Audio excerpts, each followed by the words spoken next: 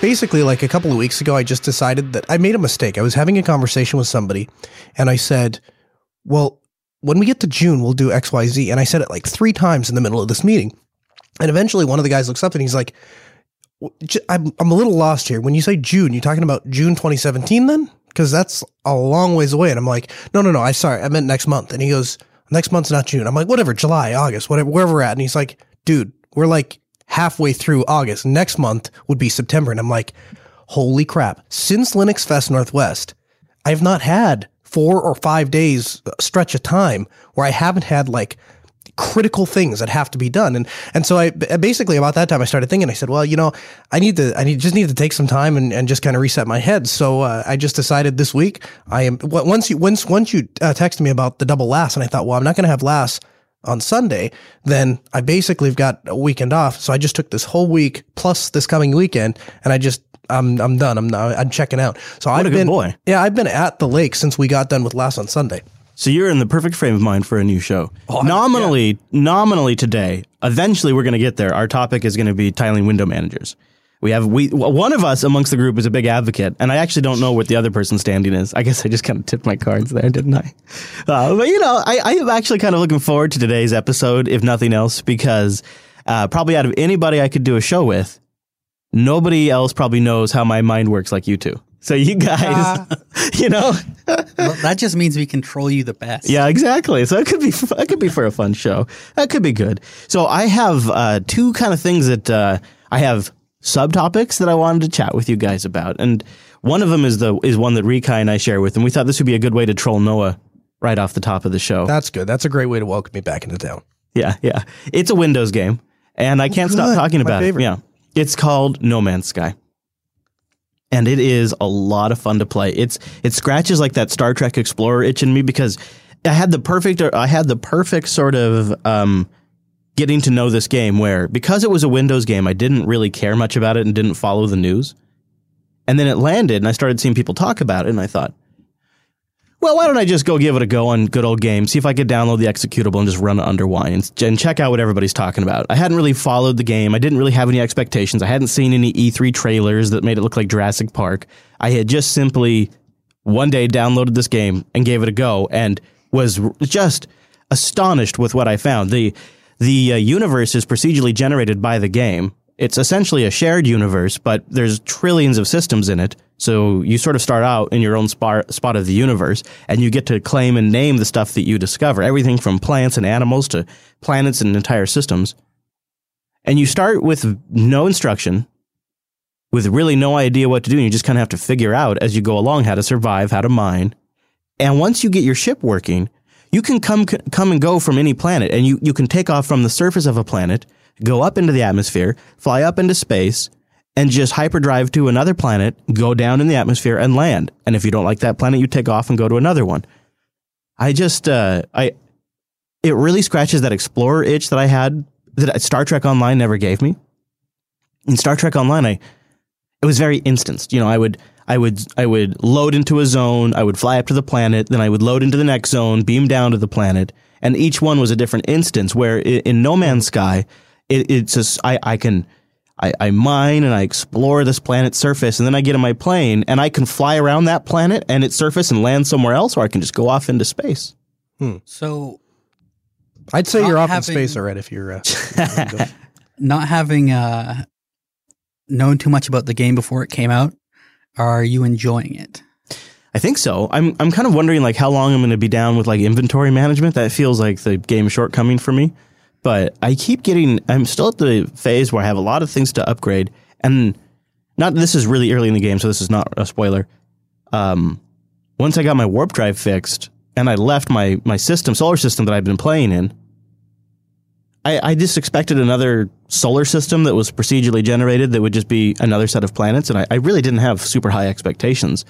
And when I arrived in the next solar system, there were spaceships and a space station and like people coming and going from the space.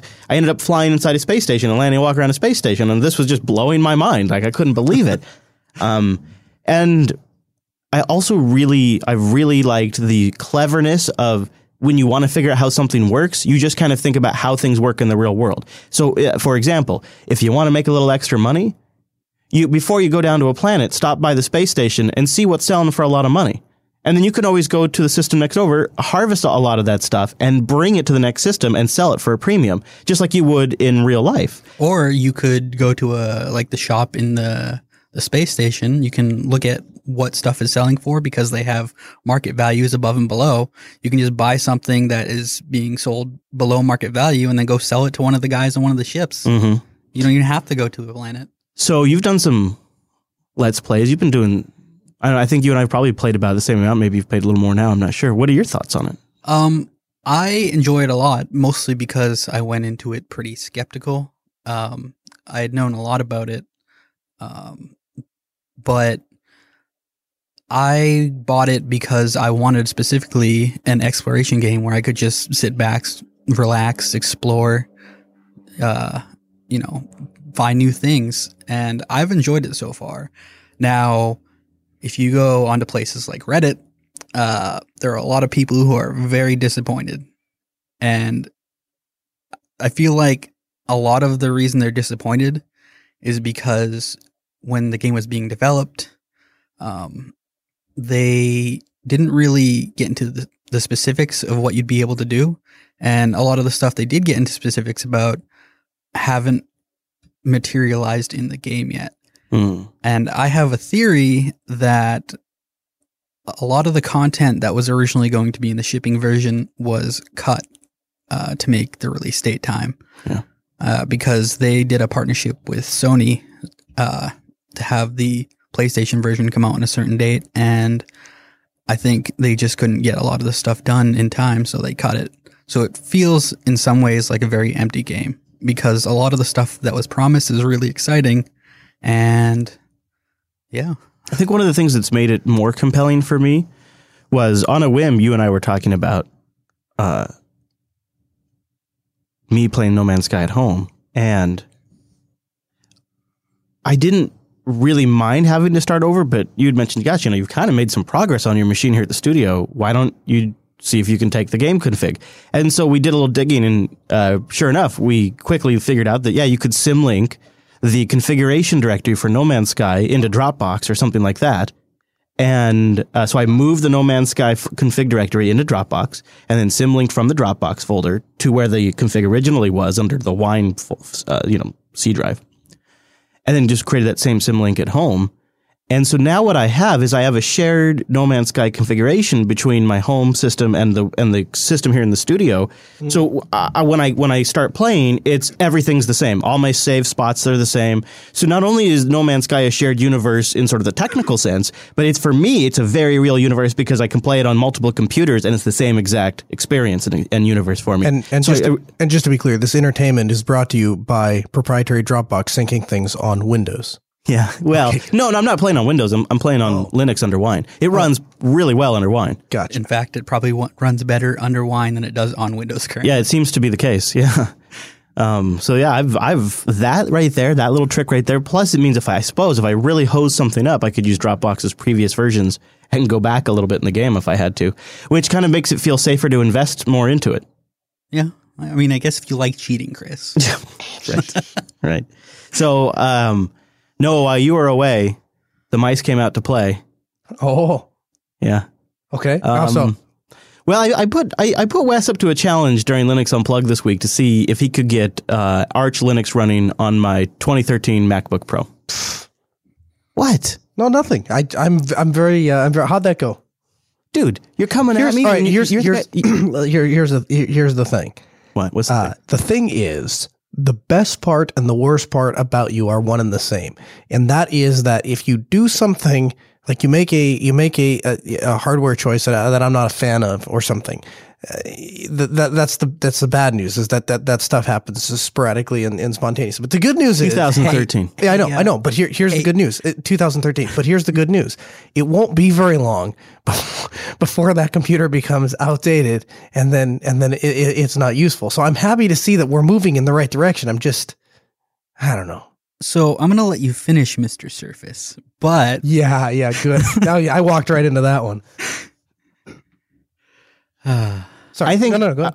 I think I disagree. I have not been particularly tuned into this machine because it's really just sort of like we need a Mac, throw a Mac at it, which is not. It's something that almost has not even really come up at all this last few months, and so it felt like it was safe to try Linux on there finally. So I was ready to take all right, this is the backup Mac. Whoa, maybe I misunderstood. Are you telling me like you wiped the hard drive and put Arch on there? No, and I decided not to do that because of most of the time when people email into one of our shows, they want a dual boot. So I figured we should do that. Okay. But it's the majority of the drive, and it's the default OS is Linux. Gotcha. And so I decided, okay, I'm ready to risk this machine to try this because this is a common question that we get in. Mm-hmm. And Wes got Antergross working on there with the NVIDIA graphics, and we installed the Linux MacBook kernel specifically. And you know what? I think I've come to the solid conclusion that a 2013 laptop with a dedicated NVIDIA GPU is still better than a Skylake, quote unquote, i7 with Skylake graphics. Maybe. I guess it depends on what you're doing. Chris, may I ask you a rather weird question? Mm-hmm. Do you have a dog? You can hear that, huh? Yeah. Yeah. Where's that dog coming from? The neighbors. Yeah. Okay. I just, weed whacking. See, when they're not out weed whacking, they put the dogs out, and then when they bring the dogs in when they got a weed whack. I've noticed. Yeah. Yeah. And then since we're a studio that does a lot of talking, I guess the dogs enjoy our talking and want to give us feedback. They're talking back live. to us. Oh, that's good. Yeah. So anyway, hold on. Just a couple more details. Yeah, okay. It uses system D to boot. There's no grub installed. Okay. It boots in like 4 seconds. No Man's Sky works well enough on it. But what really struck me, and you're going to just have to see it, is I can't believe how good GNOME 3 looks on the 15-inch Retina display. Mm-hmm. I can't describe to you how excited I get every time I look at that screen. The terminal fonts, dude, look so good. They look so good. So it's just nice. It's nice to look at that. I've never seen GNOME look so good before, and I've had it on high DPI display before. Have you installed the Infinality font yet? I just have not been. Rikai, I can't even imagine it looking any better. I know it could, but then I would never get any work done. I would be too busy looking at my screen all the time. I guess here's what would make me feel really good is if there was a way where we could introduce some sort of friction into going for people that are switching over to Linux. If there was some sort of friction to going back to macOS, because here's what I've seen. I've seen this a billion times. As somebody who tries to switch a lot of people to Linux, I'm going to give Linux a shot. I'm going to install Linux on my MacBook. That's the laptop I have. I install it, and then they do the side-by-side comparison. They go back and forth, and like it hits like 85 or 90% of the marks, and then there's like 10% of a couple things. They're like, this actually worked a little better in macOS, and then they revert, right? Whereas Windows, there's such a high cost to going back to Windows because it's not like, oh, well, I switch back and then my programs will crash all the time and it'll blue screen. And half the time, in your case, Windows won't even boot. Even if I haven't touched it in a couple months, haven't done anything to the computer at all of a sudden Windows isn't going to boot. There's a cost to going back to Windows. And I feel like that cost isn't quite as high with Mac OS. And so I guess I'd be more excited for people to install Linux on their MacBooks and get a better experience on Class A hardware if there was some sort of resistance to prevent them from going back to Mac OS. If that makes any sense. So I think it sounds like what you're saying is that Linux is not competitive when it stacks up against macOS. And the real problem is that people do a side-by-side comparison and decide that macOS is a better product. Yeah, I feel like rather than add friction, we should just fix that last 15%. Well, maybe. But so the part of the problem is not that I wouldn't say that it's not competitive. I would say that it excels in certain areas and fails in other areas. And I think macOS excels in certain areas and fails in other areas. And I think that the problem becomes is when Linux is viewed a lot of times as the outside competitor. And I think a lot of times when somebody tries an operating system, they enter into it with a preconceived notion that macOS is the real operating system. Windows is the real operating system. Linux is the want-to-be operating system. Let's see if Linux can do what macOS does, rather than just evaluating the two. And you, Chris, and Rikai actually, would be very well you should understand this very well in that both of you can look at an operating system and say, here are the merits and here are the demerits of both of these operating systems and split that right down the middle and say, this operating system is good for these things and this operating system is good for those things. And I think a lot of people just don't have that ability to enter into it with that kind of that reset mindset. They come into it with those preconceived notions. And so it becomes easy to fall back into that easy track of, well, this is what my coworkers are using, and this is what the office is using, and this is what Joe down the street is using, and my sisters and my brothers have and it's kind of that road well traveled, and it's easy to fall into that track. And I feel like that track isn't quite as that track isn't as deep and isn't as compelling on the Windows side as it is on the Mac side. See, I feel like your response to that, though, is the wrong response, because you're going to introduce friction, which just is going to make them dislike it more in the long run. I think that the proper solution would just be to make the parts where we're weak a lot better, to the point where they can't deny that it's really good. Yeah. Well, we have a long ways to go, though, I guess, in a lot of regards. If I'm evaluating Linux from the same standpoint as somebody who buys a Mac, then I expect to walk into a store and I expect to pay a lot of money, but I expect everything to work right out of the box with no configuration tinkering whatsoever. I expect it to be backed by a huge multi-billion-dollar company that's going to sell me aftermarket, kind of insurance, a little card with a red logo on it that I can take back in, and they'll fix it for me basically anytime. And if any of the hardware breaks, I expect them to fix that. And I expect to have access to basically all of my applications. And if those applications aren't available, I expect it to be a valid excuse to basically anyone, oh, I'm on Linux. If we could hit all of those points, then I think that you could start to compete on a more level playing ground. Well, you are the fan of the distro that has a multi-billion-dollar corporation behind it. Maybe you should talk to them. Yeah, well, I don't know. I mean, Red Hat has been making moves recently about, like we covered in the last, getting ready to hire people to do laptops support. But I kind of feel like you're fighting the wrong fight, Noah. I think. How so? Well, you see, I think what you're talking about is you're talking about the type of user in sort of the meta sense that looks at the computer similar to how people look at cars and toaster ovens. Does it get a certain gas mileage? Does it meet a certain price point for me? And does it meet a certain functional requirement?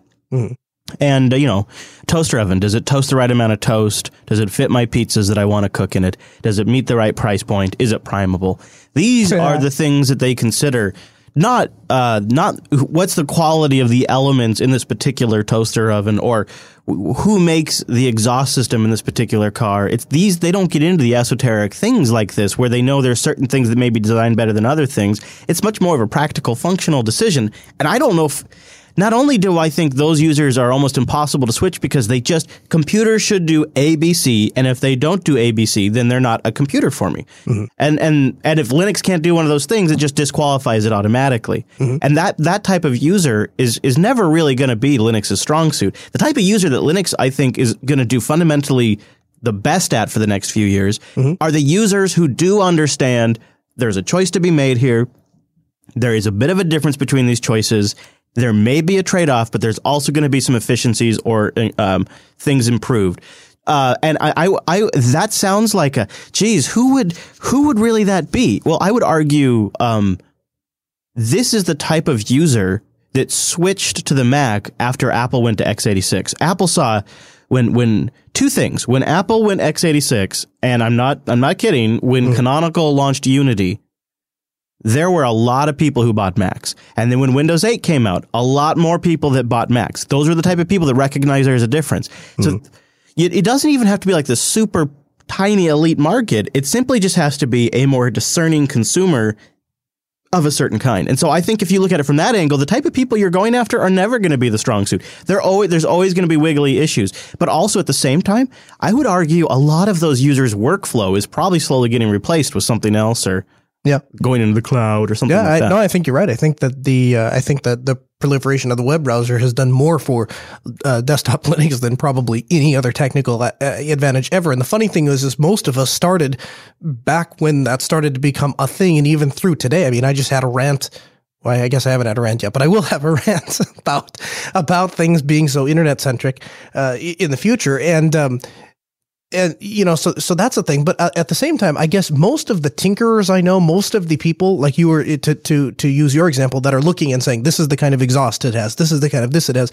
Those are not MacBook people to me. Those are the people that are building their own desktops and ThinkPad users and Asus users. I don't know many people that buy MacBooks, and I'm just saying, me personally, I've not come across many people that come MacBooks and they're like, this is the MacBook, and I chose this particular one because it has this generation of Intel processor and this brand of RAM, and half of them don't even know what's in it.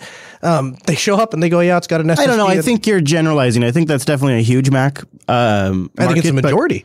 No, I see. I think when Apple is current on the MacBooks, when those are updated machines, if you start going through a certain set of requirements, if you say, okay, I'd like a high DPI screen, I would like PCI SSD storage, I would like an actual 4-core i7 processor, I would like 7 or more hours of battery life, I would like to have Thunderbolt or USB 3 or something like that.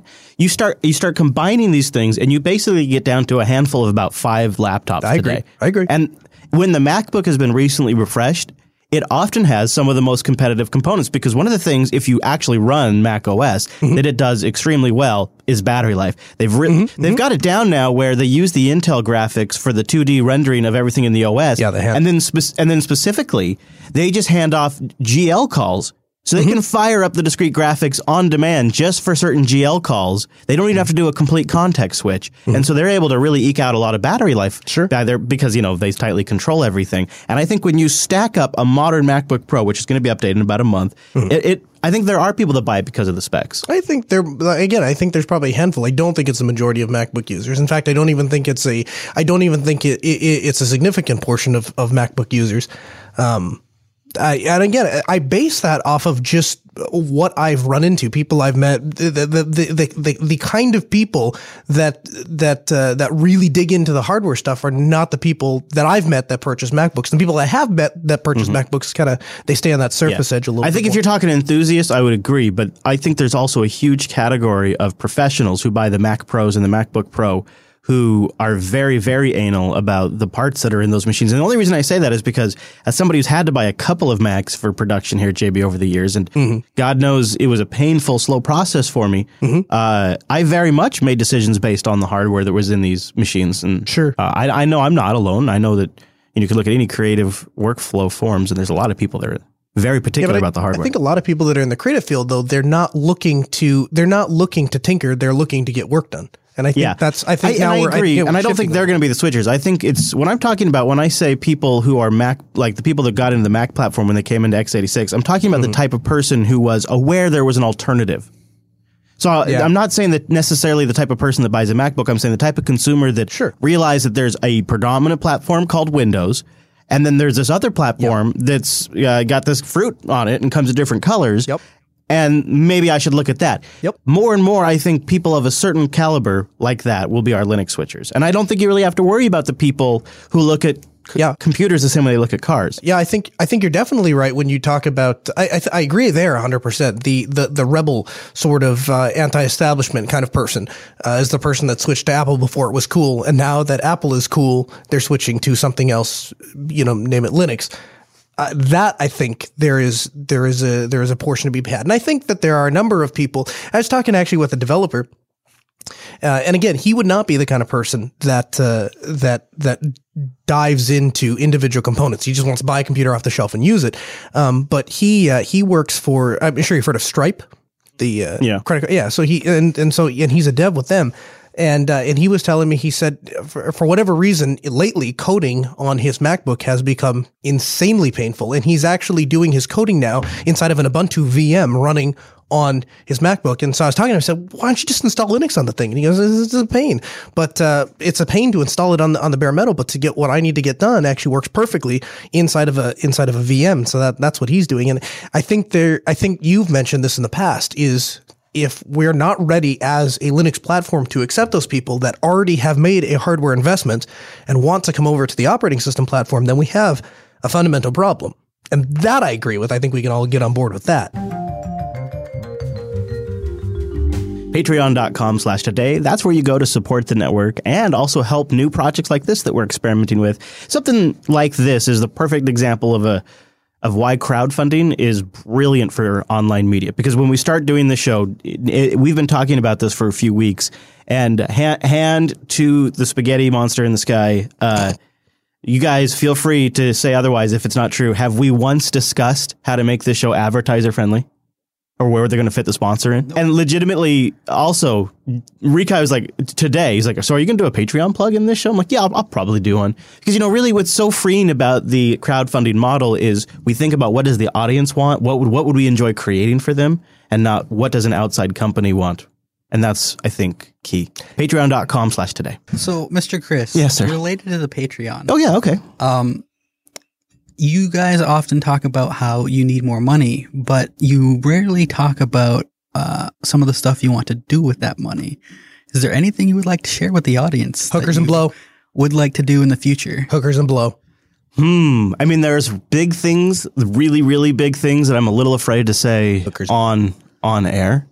Yeah. But one of the things I'd like to do as we start increasing funding, you know what I'm going to say to this already, don't you? Maybe. I don't know really how to phrase this, but I wanted to do. I want to refresh all of our milestones and make it a little more clear what we would do with them at different points. But one of the things I think, what I've actually thought about more is what we would do in between the individual milestones. And one of the ideas I really like is relaunching some of the audience favorite past shows Plan B, SciBite, things like that. As we reach individual milestones, we'll unlock like another 5 episodes. Things like that. Also trying out new shows where we could do things like, this is all just theory. It's not, and this is only if we start going this direction. But ideas like some shows that would be completely new one-off batch shows that when a level of funding is unlocked, immediately 5 episodes are released, sort of like House of Cards Netflix style, where you get the entire series in a single drop. Whereas other shows would be weekly podcasts that would run for a set amount of time until we either didn't reach the next funding level or whatever. I think another blocker to some of the show ideas is just that we also don't have the level of income where we can get more hardware to be able to do some of these ideas. If you take a more skeptical approach, then when in a couple months you end up running a tiling window manager, I'll just have more fun saying I was right. So as somebody that's run a tiling window manager in the past, I'm going to say that's not true. That I won't have more fun? No, that Chris is not going to end up liking it. It just doesn't suit the style of desktop that he is used to. Tell me. Okay, let's start with this. In the same way that I gave you both credit for being able to evaluate an operating system from a completely neutral, no bias standpoint. Let's try and do that with desktop environments. And for everyone out there that's there, I can feel them right now. I can just hear the keyboards clickety click away, right? And they're all firing off hate mail, talking about how awesome an Xmonad. They're not desktop they're window managers, and then we have desktop environments. Can we just, for the purpose of discussion, can we just call everything a DE just to make it easier? Okay, that's fine. Just so that way we don't get lost in the grammar police. Right. I wanted to just here's my premise, unless you'd like me to hold it. But here's why I think Rikai's point might be valid, and I think maybe you're wrong. I think it comes down to like taste in food. Yep. I think I have a very learned workflow that I've literally been using since the 80s. Yeah, you have the McDonald's taste, and I'm suggesting to you, no, you have like the home charcoal grilled burger taste, and I'm suggesting to you like McDonald's. Well, maybe not. I mean, I'm not saying which one's better than the other. In fact, that's exactly what I'm trying to say is I don't believe one is better than the other, because just like what's something I like that food-wise that you don't like, Rikai? Mexican. I love going out to Mexican, right? Rikai does not enjoy going out to Mexican. Rikai doesn't enjoy going out for anything.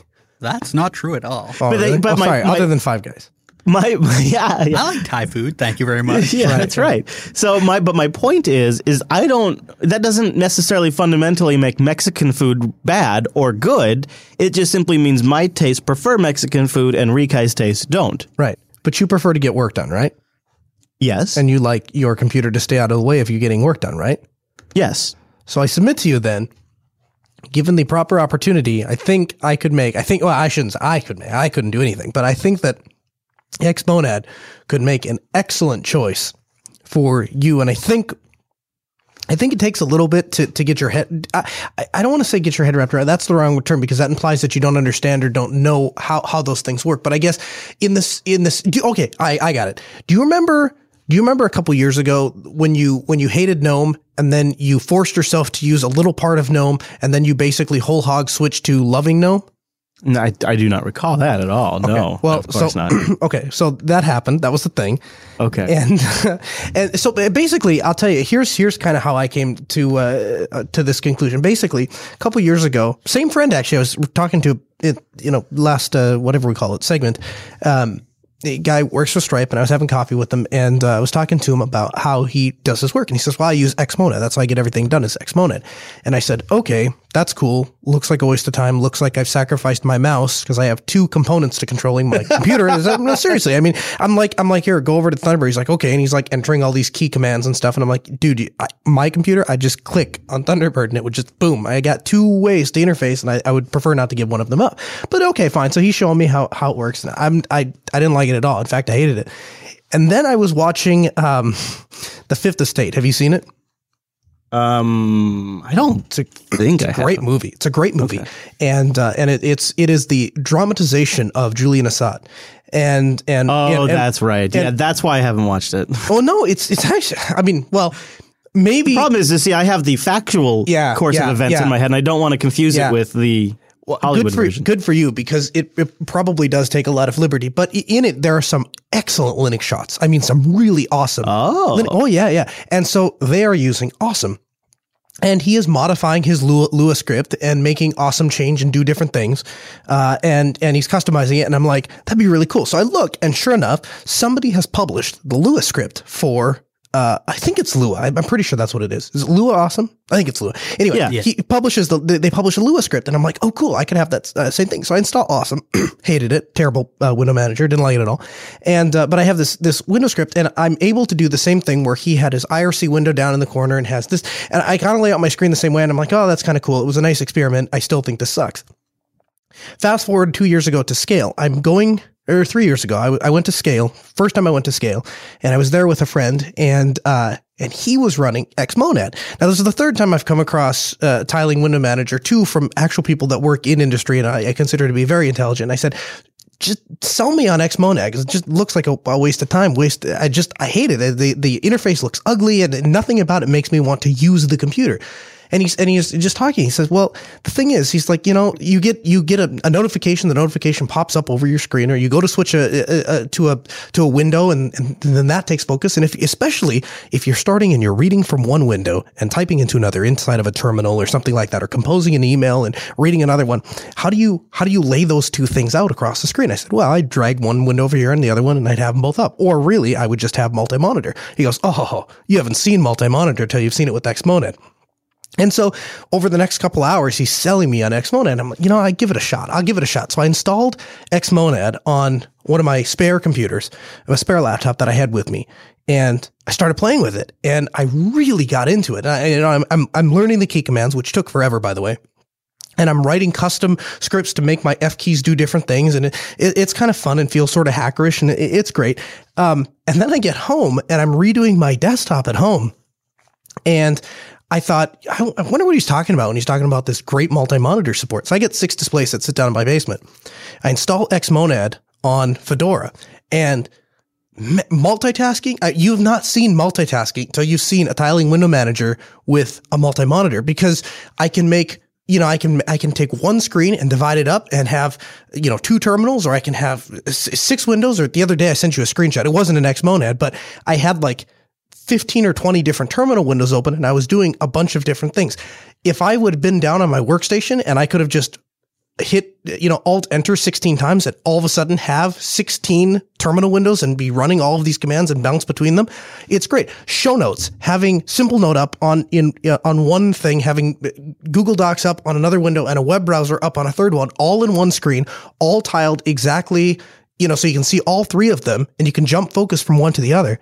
I mean, it's fantastic. And I think that you, Chris, specifically, I think that you would benefit from the ability to have that sort of multitasking, especially when you're prepping. Now, I don't know on screen if that would be the most appropriate place for something like that, but I think it really might have a place. Okay, you are kind of speaking my language. I'll give you that, because my very, very common workflow for me is I'll have 3 or 4 terminal windows, and I'll have my browser window, and I'll have 2 or 3 file browser windows, and I'll have a text document, and I'll have Telegram, and I might have VLC up. So that's a pretty common window layout for me, and that's one virtual desktop, right? Right. And then that's a multi-monitor, 2-monitor setup. One that's a widescreen vertical 2K monitor, regular standard portrait. What is that? Landscape, I guess. Yeah. Standard monitor layout, 2K, and then I have one that's on its side, same resolution, and I sort of lay things out that way. So I could kind of see it for that. But what I feel like is I should only. This is like something that I need to be muscle memory level kind of interaction. And so it feels like it's worth investing just in one desktop and making that work in each one of my use cases. Yeah. The key commands have to become second nature. You're right. It becomes a way more hindrance, way more, because you can't even look it up, right? If you forget so I have D menu installed, so I hit Alt P and then I can type Firefox and it opens up, kind of the same way that I would hit the start menu in GNOME, right? But if you don't know those keys, and there's been a couple of times, I remember the first time I installed it, I get to Xmonad and then it's just a blank background and I'm waiting for something to load and nothing loads, and I click a couple times and I push a couple buttons and nothing happens, and I'm like, well, I'm screwed. I can't even open up Firefox to Google what to do, right? So, and in that note, I don't have a single computer, even today, that doesn't have another desktop environment installed. Because for casual browsing, I'm watching a YouTube video or I'm watching something in VLC. It sucks. It's really focused towards, I need to get something done and I want to get into getting something done mode, and then it shines. And particularly for me, where I spend so much time bouncing between my email client and my terminal, to be able to have those full screen, I definitely think it might warrant some further review on a Linux show at some point. Now, why didn't it work for you, Rikai? Why did it break down? I feel like when you're doing a lot of tiling, you don't really so much, like, you can view a small section of a lot of things, but a lot of the stuff I do is very content heavy. So really you're just seeing less of stuff. Mm-hmm. What do you mean when you say content heavy? You mean because it's like a video, or what do you mean? Well, you got videos, you got text heavy web pages, you got your programming, you got video editor. Video editor. So for me, I feel like I'd rather just have a few things full screen on separate monitors. See, now I wouldn't use it for video editing. I think that'd be a horrible workflow for tiling Window Manager. So you're going to just bounce around multiple desktop environments? Well, so the way I look at Xmonad is I look at it as not quite all the way into a full desktop. I realize what's happening, right? I started by saying, let's just level everything out. Now I'm digging back into it. But, I kind of view it as I use it like my desktop is for desktop type things. Like I'm sitting at home and I'm doing desktop browsing type activities. And when I'm in work mode, when I'm trying to get something done, when I don't want any distractions, I don't want Telegram popping up, I don't want Quasel popping up. I need them running so that I can get to them if I need to send a message or look at something. But other than that, I just want it to stay out of my sight. I don't want noises. I don't want anything. If I'm in that mode, I want everything else to get out of my way. And I agree with you, Rikai. If you have a text-heavy web page, especially if, for example, you have a terminal window open and you're trying to follow a tutorial, man, if you got that all on one monitor, trying to scroll through is ridiculous. But the great thing about Xmonad is I can have one window full screen on one monitor, one window full screen on the other monitor. I can read the web page, and then I can use a key command to swap them and enter in my commands on the terminal. Now, now the page that I was reading becomes secondary, still there so I can see it, but it's no longer in focus, no longer in my face kind of a thing. Yeah. You know what else does that? Alt tab. Well, kind of, except Alt tab Alt tab is going to switch the application. I mean, I guess I've never tried it on a multi-window setup, but if I have one window in focus, if I hit Alt tab, won't it minimize the window that previously was in focus, or put it behind the first one? Yeah, but see, the reason that doesn't really make sense to me is how often are you going to need to look at a window at the same time as you're using another window? All the time. Where alt tabbing won't just bring it up as quick as you can move your eyes. I guess for me, I don't like it being totally hidden, right? Like if I'm following a command, it's a big long command string. I get the basic idea of what I'm doing, and then I want that window to kind of go away. I don't want it to disappear because I want to be able to double check myself. Oh yeah, chmod. Oh yeah. Okay. Or the directory was local bin use. Oh yeah.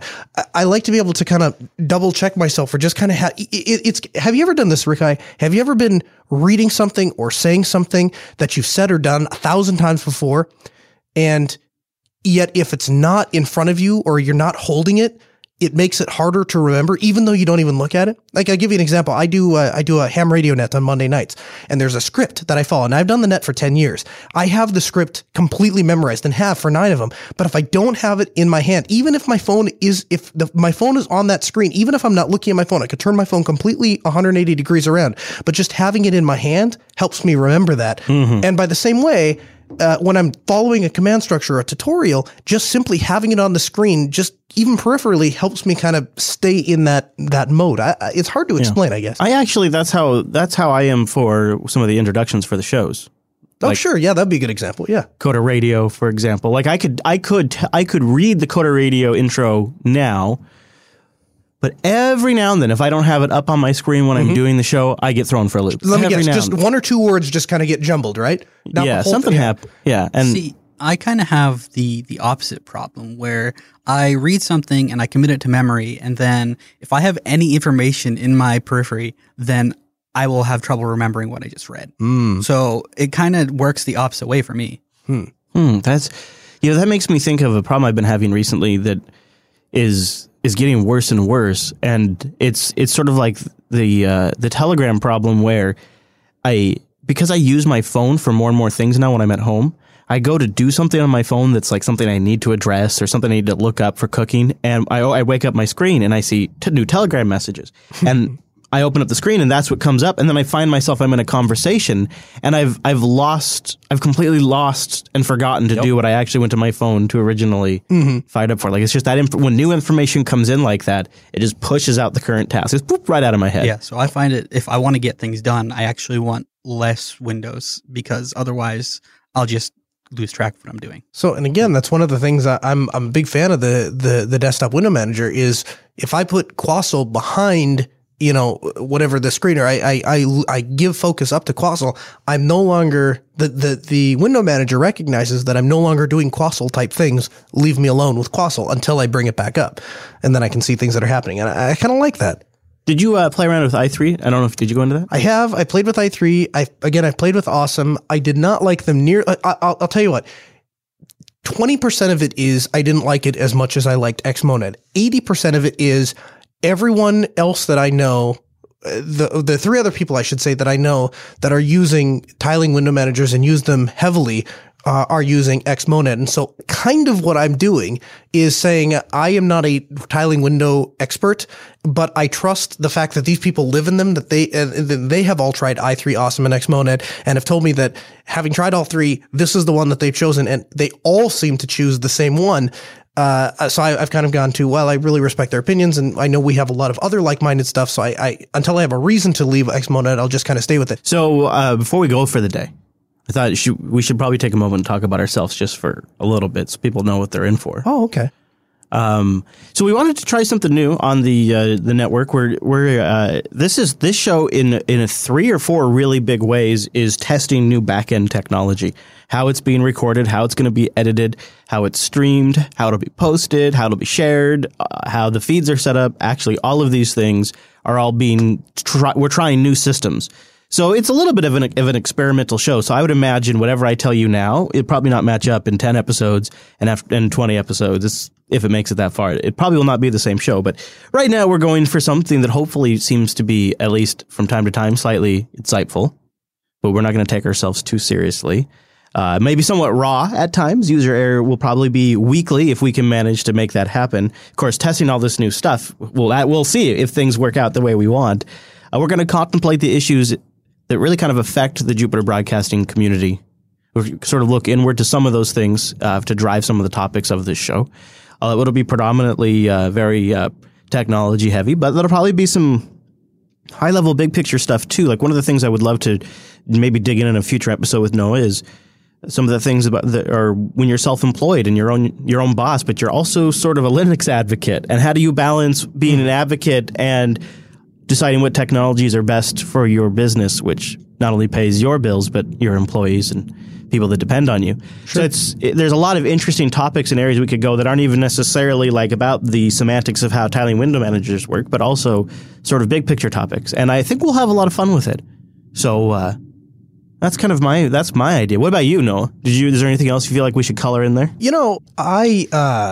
And now you brought up small business. It's hard not to go on a rant on it. But I think part of the creation of the show, or the reason or the inspiration for the show, if you will, is simply that, a lot of the other shows, they have a track that we have to follow, and they have already accumulated an audience. And so if you stray from that track, if you disappoint that audience, then you lose listeners. And so that's not something you can really risk in a lot of other shows. Yeah. And so, not to mention, it's not like there's any one of those shows we want to stop doing. We enjoy. Well, yeah, right. So it's not that there's anything wrong with them. It's just that there's oftentimes you and I get into some of the most, you and I and Rikai, all three of us get into some of the most interesting discussions, and they occur in a living room or in your truck or standing outside the backyard or wherever. And the problem becomes, we talk, this would make great show content right here, right? And there's no shoe for that. So we said, screw the shoe. We'll just rip the shoe off. There will be no shoe, and we'll just make a show. And whatever happens to come out of the show comes out of the show. And so that might not be everyone's cup of tea, but I think if you're a person that is highly interested in technology in general, or highly interested in Linux, or highly interested in small business, or anything tangentially related, I think you might get a lot out of the show. We will have RSS feeds over at the Jupiter Broadcasting Show. We've also registered a couple of domains. I like both of them. But we have error.show, which I think we should make our main domain, error.show. So eventually we'll have that pointed to things, so you can just plug that into your browser, and it'll take you to the category page on JB. Hopefully by the time this is posted, everything will be in Google Play and iTunes if you want to subscribe. If not, check within a day or so, and we'll have direct RSS feeds linked in the show notes. I mean, it seems like a good stopping spot. But I have so many things we could talk about. This is the new show with no rules. We could. You want to all right. Well, what's on the top of your mind for JBot? Let's talk about it. We're hoping to have a new release of JBot out by the end of summer. So like mid-September at the latest, hopefully earlier. But it's going to include something a lot of people have been wanting, which is asynchronous website loading, so you won't have to refresh to see the updated votes and stuff on titles or new titles anymore. It'll just pop in and rearrange itself automatically. Oh, that's high tech. Yeah. And we're going to do other stuff that is less exciting, like slowing down the number of commands people can put in so they don't spam JBot off the server, or that kind of stuff. That's pretty cool. JBot's gotten extra cool this year. So there's people in the community that help you with that? Specifically, for a long time, Jar has been helping out. He's been really useful. And more recently, we've had Nelsk, who is a Red Hat employee, who helps out in his free time. He's the one that's doing the website stuff. And then extremely recently, we've also had Sophos, who is added the ability for us to do live adding of host quotes. So we'll be able to just add them from the IRC. During the show? Yeah. One other thing, while we're giving shout outs to people, we should give a shout out to Heimer for helping us out. Do you want to talk to me about that stuff? He's done a lot of stuff on the back end that makes it a lot easier for me to post the shows, because the way it's basically just this giant mix of HTML and Markdown that I have to mess with every week. And he's done a lot of stuff on the back end that will help fix that. Plus, we've done a lot of stuff to speed up the site for the users. That's been a lot of work, but we've made it, and this sounds silly, but we've made it several seconds faster in loading. Which is a big deal. Yeah. That's awesome. Also, kind of semi-recently, a new HTML5 video player for the site, right? Yeah. We've switched away from the JW player to video.js. And we're hoping with a combination of some of the new features in the new video.js and some of the changes Alan has been making to Scale Engine to maybe have HTML5 live stream player finally with switchable streams in quality. So you can like switch between the RTMP stream, the RTSP stream, the MP3 stream. Wow. The YouTube stream all on one page in one player. Whoa. Without even having to reload the page.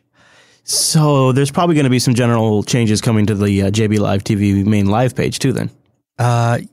Maybe. Could just be a player change. Yeah. Wow. In the long term, we might be able to just completely change the Jupiter Broadcasting site completely.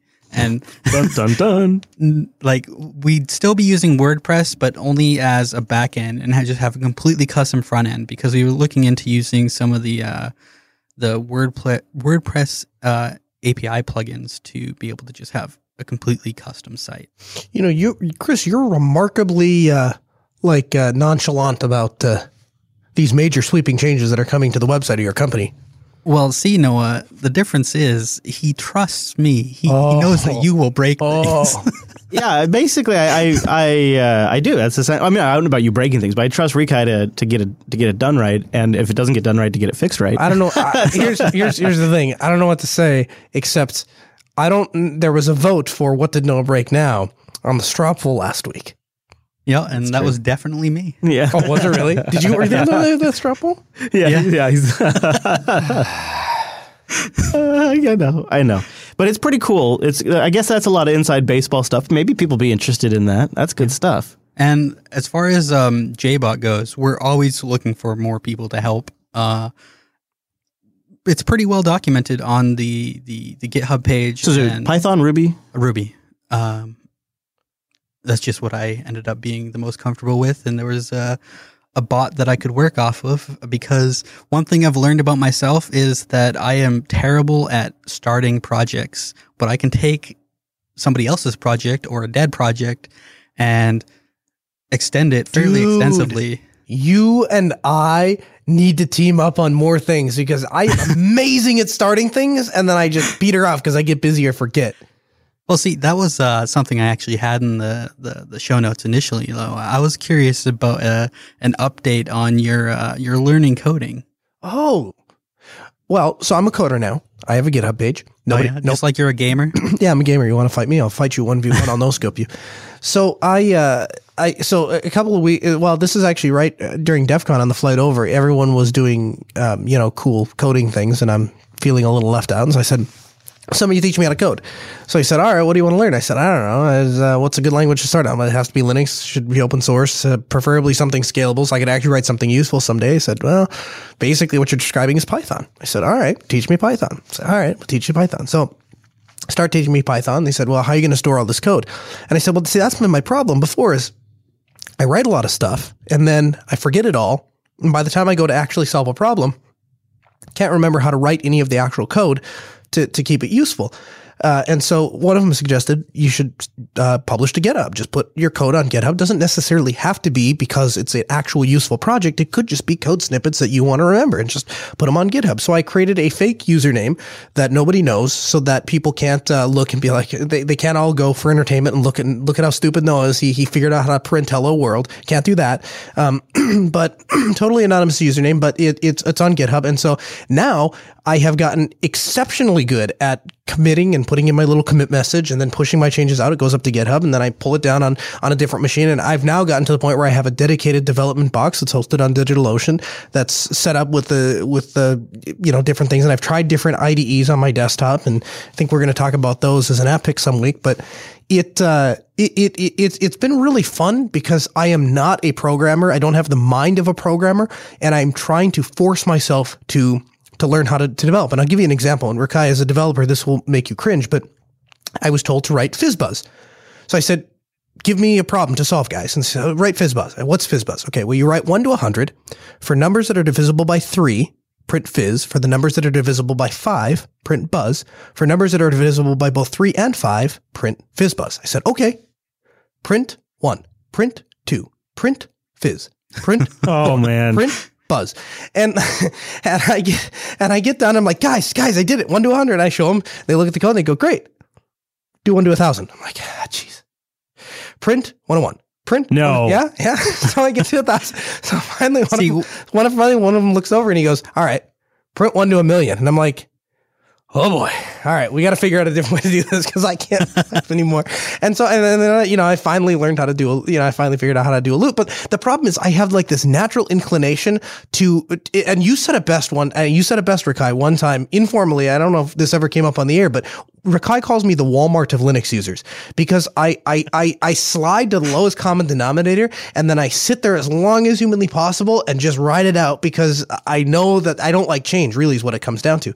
And that same thing, I think that same character flaw is what keeps me off of rolling releases. That same character flaw is what keeps me off of new fancy app light thingies. That same character flaw is what keeps me from being a good developer because I always slide to the lowest common denominator, the thing I understand, the thing that is simple.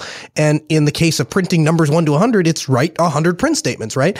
And so they're good spirited about it. They just continued to make the problem more difficult until it became, impractical to write. Yeah. So then I learned how to do a loop, and so far they keep giving me stupid little coding ideas, and I keep doing them, and so I slowly but surely I'm learning Python. Now my latest thing that I'm working on is a Telegram bot. So I'm trying to do this myself mostly because I want to get the experience doing it. But OS Ticket has an API, Telegram has an API, and supposedly. There is a way that you can make these things talk together. So when I got a new ticket, I would get a Telegram alert and I could respond and update the ticket through Telegram. That'd be perfect for you. It would be great. We'll see if I'm actually smart enough to do it. See, it's kind of a shame that you chose Python though. Let me guess. If you had Ruby? Yeah, if you had chosen Ruby, then there's a lot of little easy things that we actually have issues for on jbot that you could use to learn. And I think that's a reason that a lot of people don't even bother to go and look and try to contribute to jbot because they think it's all complicated and all the easy stuff has already been done. But there's a ton of more stuff that we could still use even if you're just coming to learn programming. That's one of the reasons that I made jbot open is because I wanted to give even new coders a place where they could not feel like they were just out of their comfort zone. What is the advantage of Ruby over Python? It's mostly just what I'm comfortable with, but it's also a more web-focused language. So okay. It was, in my opinion, a better idea to use Ruby for something that had a web component. Sure. So you agree then, as a starter language that can scale up, work with graphical desktop environments. Work with graphical environments on the Linux desktop, Python was probably a good choice to start with anyway? I think most languages would fit that, to be honest. I don't think like there's a big gap between most of the languages. If you're working with GTK and you want to do graphical desktops on Linux, Python's a pretty solid, well-supported. But you can also just do Ruby with Qt. Yeah. Well, there's bindings for most languages to most GUI front ends. Well, PyGTK seemed to be a thing, so it was that seemed to be a really easy way for me to go from one thing to another. But I guess all that to say, I'm not opposed to learning Ruby as well. In fact, I'm not opposed to. At this point, I have gotten down the basics. I'm by no means a Python developer, but I've gotten down the basics to where if you ask me to run any sort of computation, I could do it inside of Python. I can run math. I can grab variables. I can take input. I can output text. I can do system commands, stuff like that. I can do like the basic things in Python. So shifting to Ruby, I would not necessarily be opposed to if you got some things that I'm not going to break or screw up. That's the thing about programming languages is a lot of the concepts are portable between languages. It's just mostly the syntax. Sure. And I feel like you don't necessarily even have to switch because once you've learned one language, most of the hard work is over. You just are learning the syntax of a new language. Right. So you could just do both. Well, for me though, I'm learning the syntax of a language, but then in addition, I'm learning the concept of, we enter the loop, we evaluate the loop for a given, question, and then we do something either inside of that loop or we exit the loop or we get stuck in the loop. But and so I'm still kind of putting together some of those concepts, which interestingly enough, I did like 10 years ago in college with like I think Java. I think that was a class I took back, in college, but didn't really care for it much then. Can't say I care for it a whole lot now. Yeah, one of the reasons I specifically personally recommend Ruby for beginners is because a lot of the syntax and language is very close to English. And on top of that, there are very approachable guides that a lot of other languages lack. And I actually had I tried to be a coder for years and I just kept failing at it because all the tutorials either just couldn't keep my interest or they explained things in a bad way. But with Ruby, specifically, there's one guide called Wise Poignant Guide to Ruby. It's written by like this mysterious guy that has since disappeared from the Ruby landscape and has become a hermit that just wants to be left alone. You might have sent I'm that not to even me. kidding. You might have sent that to me. Yeah, I have. Okay. And it's essentially, it's like a children's book, but it's not actually a children's book. It teaches programming via anthropomorphic animals in a comic format. And it has a lot of humor. And I found it really easy to read that guide specifically because it kept my interest while also explaining concepts in a way that related to the real world. So it made it a lot easier for me to wrap my head around things. Are you familiar with pseudocode? No. So this is one of the things that guys were doing to teach me things, and it actually was remarkably effective. So pseudocode is, instead of worrying, you just don't worry about the syntax and you write out the logic. So you would do something like, if I want to say when my phone rings, then send an alert to my laptop. You would simply write out in English, if phone rings, send alert to laptop. And it forces you to get into that frame of mind of like, especially when I was having trouble like figuring out how to evaluate a loop and what needs to be evaluated first and then what needs to happen. If you write it out, it sounds stupid, but if you write it out in plain English and you look at it, it'll pop out, mistakes pop out to you. At least they do to me, having not a coding background. I can pop out and say, oh, this needs to be evaluated first. Otherwise this happens. And then I can go back and translate that into the actual syntax. And that's been a crutch I've used for a little bit. And I guess I'm kind of off that now, but it was really helpful when I was first kind of getting going. They'd sit down and try and explain something to me. I'd say, well, I don't understand. They say, well, just write it out in pseudocode, just write out plain English. And then we'll go back and figure out the syntax. And that was super helpful. See, the thing with that is that works for a while, but I found that once you move to a program that is more than one file, it's hard to think like that. Oh, sure. Even with subroutines and stuff, I would imagine trying to jump around like that would be crazy. But the thing is, the way that Ruby is structured, I pretty much still do that. And I don't find it hard to follow at all because it kind of tells you where it goes to another file, and if you get what I mean. So that's basically, I'm just a Ruby fanboy. That's fine. If we remember, we should put a link in the show notes to that Ruby guide. That sounds cool. I think you showed it to me too. Yeah, I also want to know, Chris, I know for a while you were trying to do programming stuff on Coder. How has that progressed? Well, I started with a course, but my main issue remains that my priorities are just such that I don't have anything that's so important that I need to dedicate that much time to solving that problem. Yeah. Yeah, my problem I just don't care. Programming really is a scratch and itch kind of. Yeah, and it's just my itches are in other areas. Yeah. So that's why. So it's been hard for me to pick up, but I think Ruby potentially, based on you guys' conversation, does sound sort of appealing to me. Yeah. That or Rust. Well, you know that I recommend Go. They've switched the video player in Firefox over to be written in Rust. All right, guys, we should probably go. So that's User Error Episode 1 in the can. We are the users making the errors, and then we'll tell you all about them. Thanks for joining us. We'll see you soon.